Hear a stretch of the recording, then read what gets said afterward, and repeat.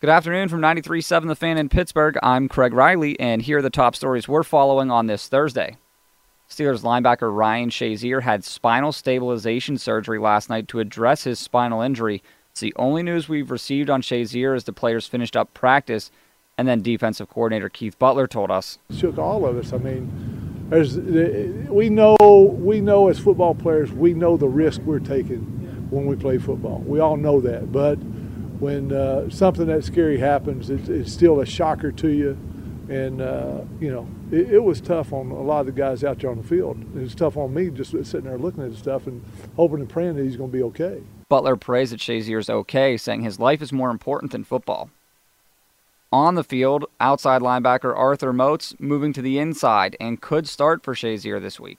Luckily, I've been in the same defense for 4 years now, so whether it was the first year where I was at least hearing the same stuff or, even now just always kind of just looking into it because of how everything was when I was in Buffalo, I feel like it's definitely helped me out with the transition and things like that. Antonio Brown and Tyler Matakevich both missed practice today.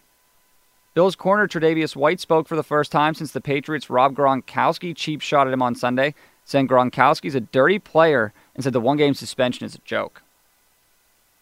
The Browns make a move in their front office. GM Sashi Brown fired after just one win in 28 games in his regime.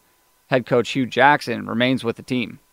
And it's a color rush Thursday tonight. Atlanta hosting the Saints in a big NFC South matchup. In Penguins news, forward Connor Sheary believes the Rangers' loss was just a speed bump as the team faces the Islanders tonight at 7.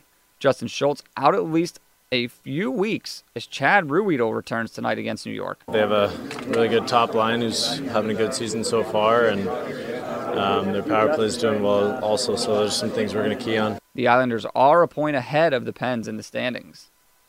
And Team USA gymnastics doctor who faces several sexual assault cases was sentenced to 60 years in prison for possession of child pornography. I'm Craig Riley for 93.7 The Fan.